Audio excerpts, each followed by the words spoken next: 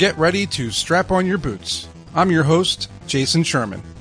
This podcast is supported by one of the world's largest cryptocurrency exchange platforms, Bybit.com. Sign up today and get up to $1,000 in bonuses and coupons. You can also join a $400,000 trading competition along with other contests where you can win Bitcoin prizes and so much more. Just go to bybit.jasonsherman.org to sign up. That's bybit.jasonsherman.org. In today's episode, I have Deidre Sheehan of the Growth Boss Academy with me today. Welcome to the show. Thanks, Jason. Well, thanks for having me on. Yeah, I'm excited to talk to you because I noticed you're a cat lady. I'm a dog guy, right? But I saw it said you're a cat lady, so I want to hear how many cats you have before we start. I actually only have the one. And, it's kind of like my dirty secret, but I'm actually secretly a dog person. Why did it say you're a cat lady? Oh, because I have a cat, because I don't know, I'm a little bit OCD, I think, and I don't know if I can quite handle a dog yet. So I'm working my way to there. I thought a cat is a good in between. So yeah, dogs are super amount of work. It's like having a child, and yes. Cats are so independent, Yeah. So I understand. I get it. Now, before we get into the Growth Boss Academy, I want to learn more about what you do, of course, but I want to know about mini Deidre, the young Deidre, before she got into this whole thing. When was the moment when you realized that you had some form of entrepreneurship built into your DNA? What was that moment like? There's this moment actually that I remember when I was actually in senior high school, and I was talking to a friend. We were on this balcony just outside the library, and it was kind of around the time when we had to put in our college, university preferences, and we in Australia, I don't know if they do that here, it's not only what university you want to go to, but also what particular course you want to study. And all throughout it was always everyone would be like, oh, so what are you going to do, Deidre? What are you going to do? And I was like, oh, well, I'm planning to study medicine. Like that was, because I was on that path. And then I just remember having this chat to a friend, and he was like, and then he was like, oh, why? And I was like, oh, I started thinking about it. I was like, I don't really know. And then we started talking about like the prerequisites to get into medicine, and it was chemistry was one, and biology, science. Yeah, I hate science. Yeah. And I'm like, and he's like, oh, okay, like this is interesting. That you really don't enjoy science and yet you want to do medicine. And I was like, yeah, that doesn't really make a lot of sense. And then we started, and then I remember saying this thing, which was like, I feel like at some point I'm going to take over the world. Right. This was me at 16, 17, whatever years old, and big dreams. And I was like, yeah, I think I just have this feel like I don't know what I'm going to do. But I'm going to take over the world. So really the college was your catalyst, because it sounds like, and the same thing happened to me. So not many people know this about me, but I was a pre-med student as well. Right. Okay. So when I went to college, my freshman year, I had no idea what I wanted to do. So I went into biology and chemistry, and I didn't like it. Yeah. So I quickly, my freshman year, shifted over to computer science, and the internet was just coming out. It was the 90s. It just was invented. So I feel like I got in at the right time, and that kind of put me onto the path of technology. So it sounds like college did the same thing for you too. But you didn't know what you wanted to do exactly. You just knew that you wanted to do something more than just like a one-lane career, which is kind of. So I guess not everybody can say that. Sometimes it just falls in their lap, but it sounds like it kind of happened to you. So the first. So I know that you got it from college, but what was the first moment that you realized, now, okay, I'm an entrepreneur. I want to go down this new path. I don't want to be a doctor. And now you stumbled upon some sort of business opportunity or some sort of way to monetize your skills. What was that like? What was the transition between entrepreneur to entrepreneur? Yeah. So at the time I had gone into corporate, so I was working in an investment bank. And you were an investment banker? Yeah. Oh man. I went into banking, so it wasn't. I didn't become a doctor. Yeah, I didn't. It's funny. I didn't study medicine, but I was like, I negotiated with my dad, and I was like, okay, this is really something I really don't want to do. So the default was, okay, I'm going to study law. So I actually studied law, but then I went into banking. Very quickly, even at that point, I realized that again, because I was like, being in corporate, I think I knew that I wanted to be in business in some way. I didn't know whether it was going to be my own business or whether it would just be, climbing the corporate ladder and doing all that. But I very quickly realized getting into corporate that was also not for me. And I, at the time, really quickly, I was fortunate because I was this junior burger and I was put on this really high profile project. And it got me access to, all these senior execs all the way up to the CEO. But what that, I got exposed to almost like, they talk about the politics and the back channeling and that I could see like that was actually playing out right in front of my eyes. And I got firsthand insight into that. And I was like, oh, I don't think this is for me. I can't see myself becoming this person to, get to where I would need to have a successful career or what, right. In quotes. It sounds like you were kind of bouncing around trying to find your path, right? Yeah. So for years. Yeah, exactly. Because I had no idea. I wasn't fortunate enough to be the, that person who's like, I know exactly what I want to do. I wasn't that person. At the same time, my then boyfriend, now husband, he was actually studying medicine, funnily enough, and he was also miserable. Like, so this is, if you're about to study medicine, don't. Talk about a full circle. Yeah. And at the time we had just moved out actually, and we had to adult. It was the first time we had to do things for ourselves. And one of those things was cooking, and which I thought that I would enjoy. But again, I'm not that kind of person. But my husband. It sounds like the reality checks you were getting slapped. I know, like massive, like this is my life, right? I'm like, oh, in my head, this sounds like a good idea. And then it was really hard. Oh my God. Talking about real life. And then, but he really enjoed it, absolutely enjoyed it. And in particular, we used to go to this one place, this Italian restaurant where I loved going there just for this molten chocolate lava cake dessert. And so he would be making me hungry. He would be trying to perfect this dessert, like bake this dessert. And it was that was the genesis, I think, where we were both kind of miserable or didn't really know what our paths were. He had found a passion, like he was getting so much enjoyment with experimenting and tinkering and stuff with, desserts and baking. I loved being the taste tester. And I think who wouldn't be, right? Exactly. And ultimately, I think, in a way so that was our first business. Our first business was called The Chop Pot. It was a dessert bar in Sydney. It's still operating actually. This was over 8 years ago. And really it was kind of like I was the business and almost the, because we kind of always built it for other people like me. Younger, predominantly females, who would want to go there with either a group of friends or with their boyfriends, for a date night. So that was kind of what we created. So hold on a second. So it sounds like this was like your aha moment when you had some sort of product, or it sounds like the desserts that were really popular. But how did you know that it was something special that people would want to buy and that you could turn it into a business? Because this is the part of my podcast where a lot of entrepreneurs don't know that they have something special and they have that aha moment. They think they do, but they're not sure. How did you know? Oh gosh, I don't think I did. I think, we were young, and I think would I have done it all differently again? I can tell you, and I'm sure that we'll get to it, to another part of my journey where I did it differently. Because we were young, we were naive, we were like, obviously we thought that we had the best thing since sliced bread. And you kind of did. It was sliced cake. And we made a lot of mistakes. We spent months in the red, and I don't even know if months, probably years. I'm sorry. That's one of my questions is if you had a time machine, right? And you were out, and I told you, hey, Deidre, you can go back in time and fix one of these big mistakes you made. What would that one be, and how would you have avoided it? Because that's the real question: is how would you have avoided the mistake you made? I think it's really funny. I paused on this question just because it's like, would I have gone back and not started business? I couldn't say that I wouldn't. We went through a lot of stress, frustration, headache, trying to grow the thing. And I think it's because we probably didn't do it the right way the first time. But would I have done it again?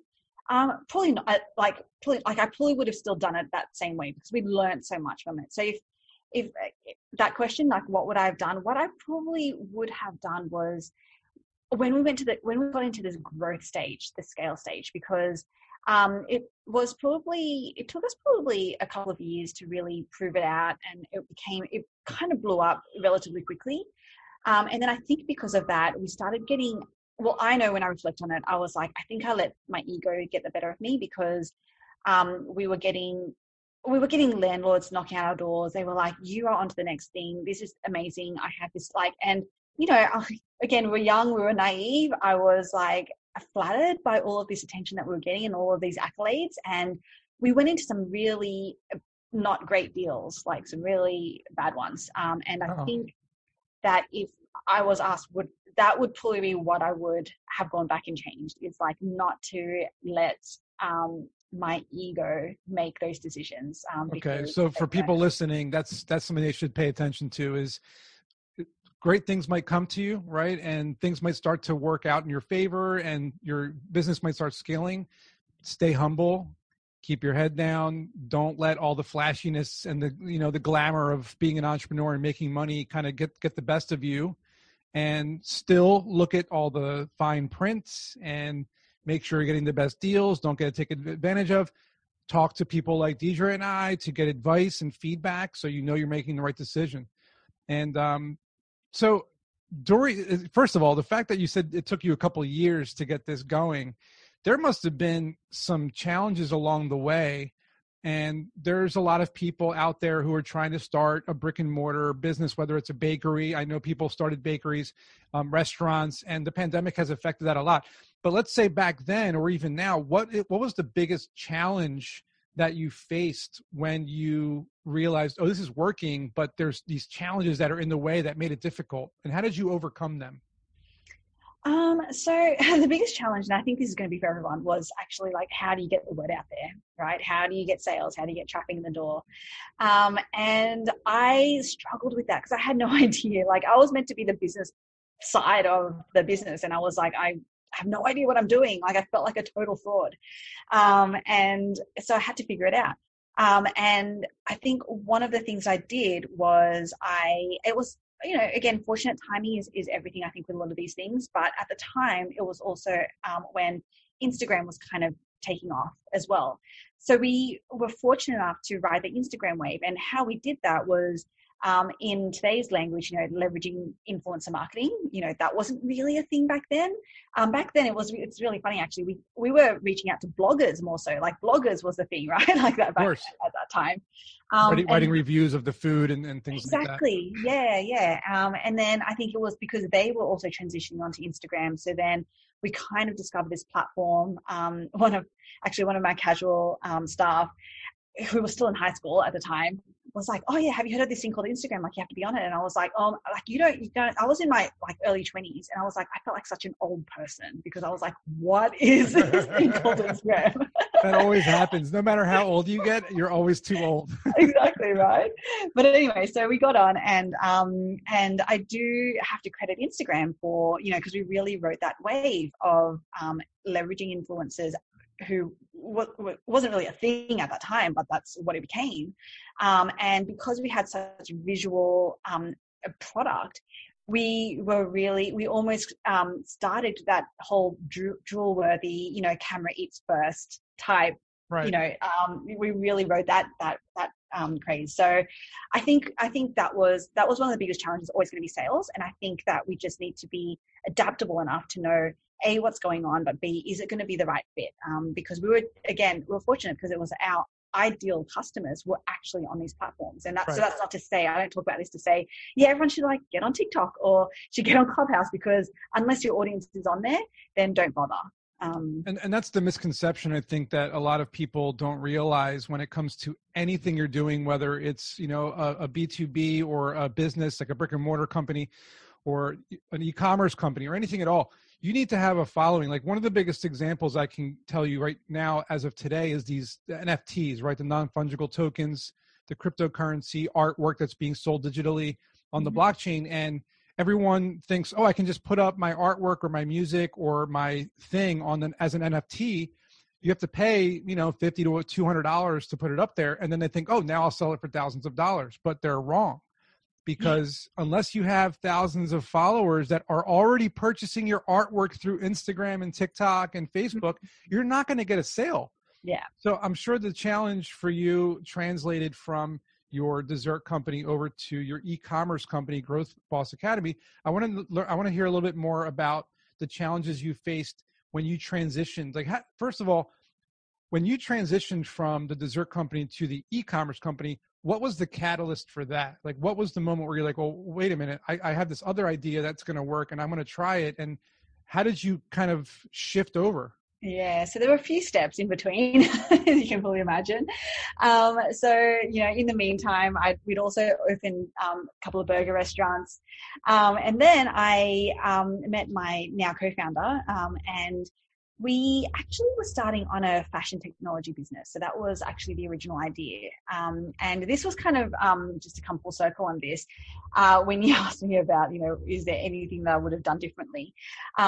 We actually, all those learnings we kind of put into this fashion tech business because we knew, and it was a little bit different because, well, actually not really, but they're the same because both require a lot of upfront investment.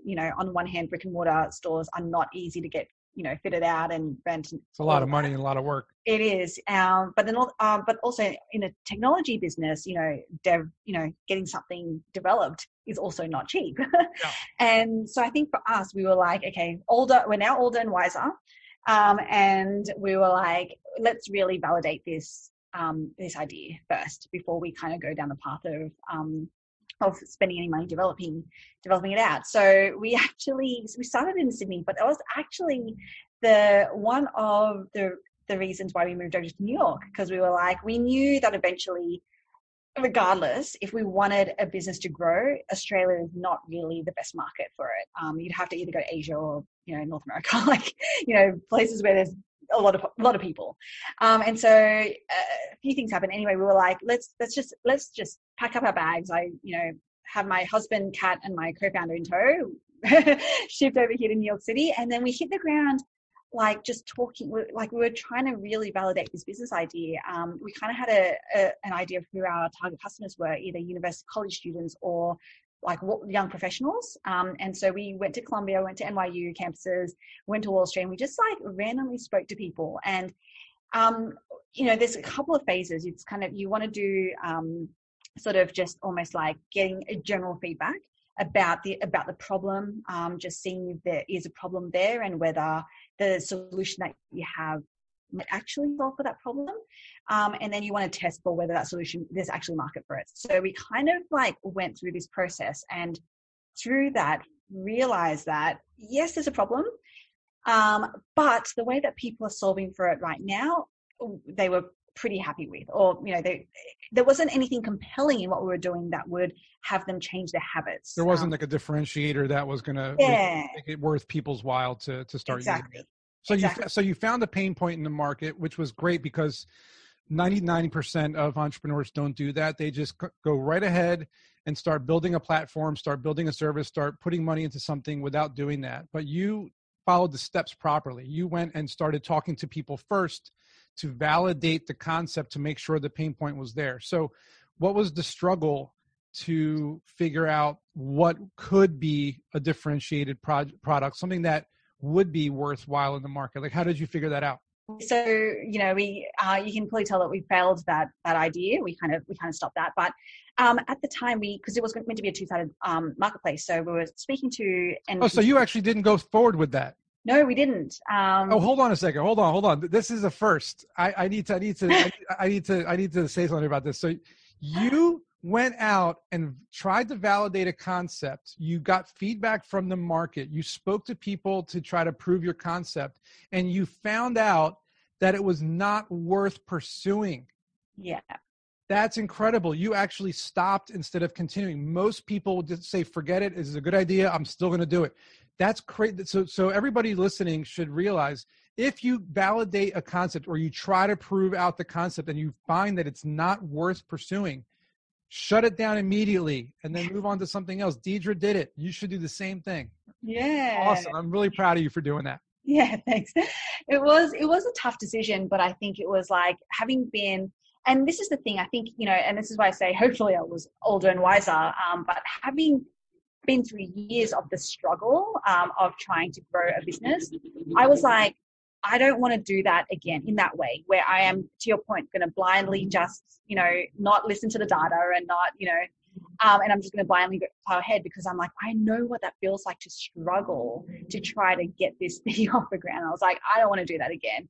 But what that meant was we were kind of at loose ends. We're in New York City. We didn't really know what we were going to do now.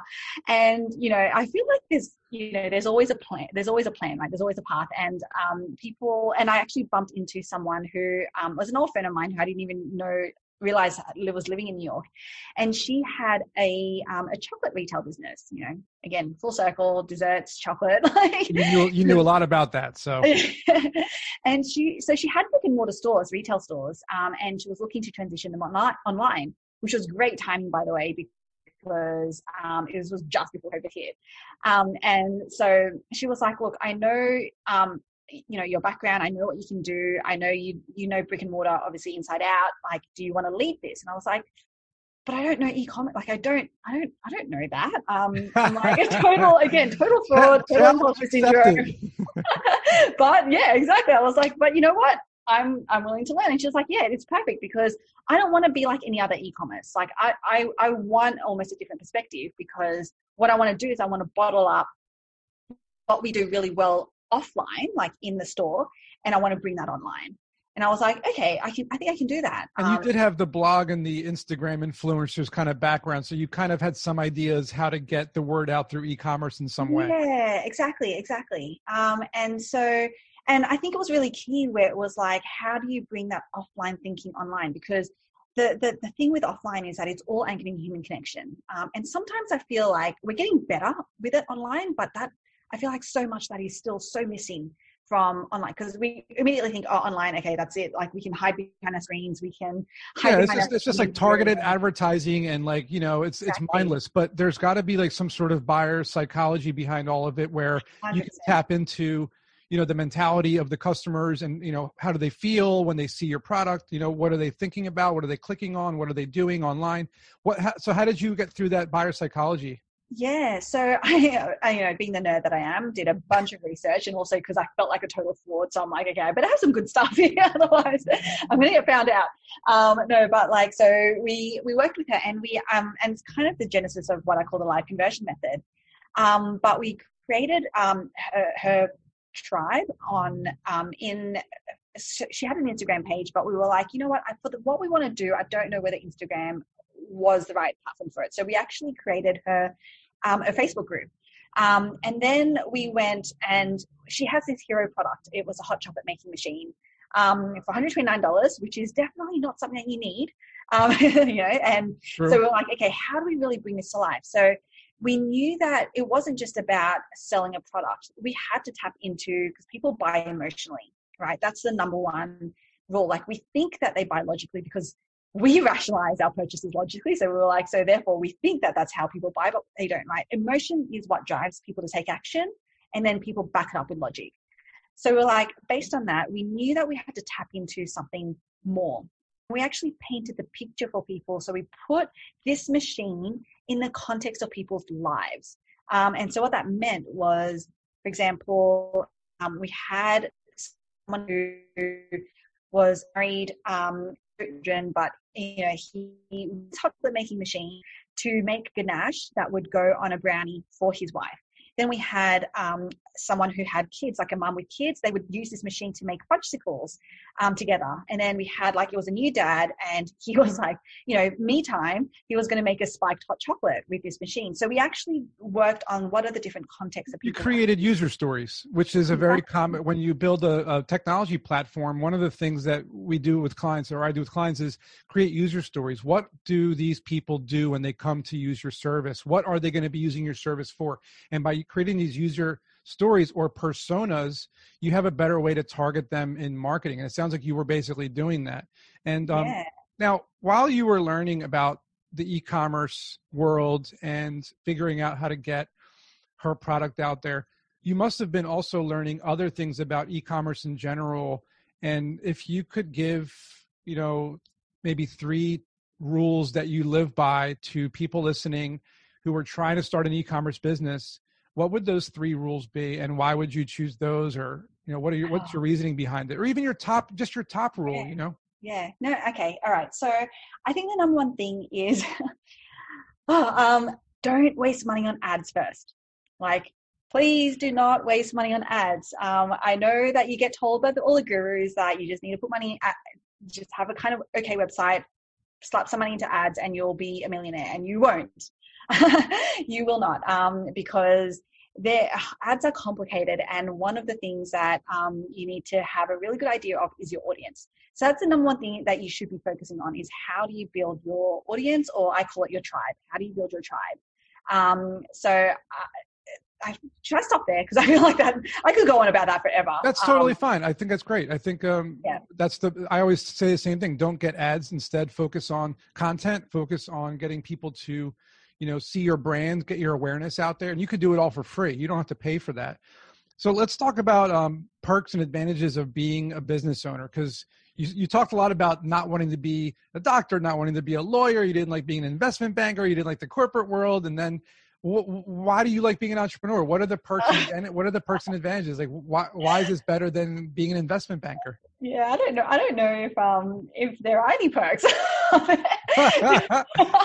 There has to be. You see, you must be a lot happy. You must be a lot happier than working at a bank, right? I am 100%. I could not go back. I think it's kind of like once.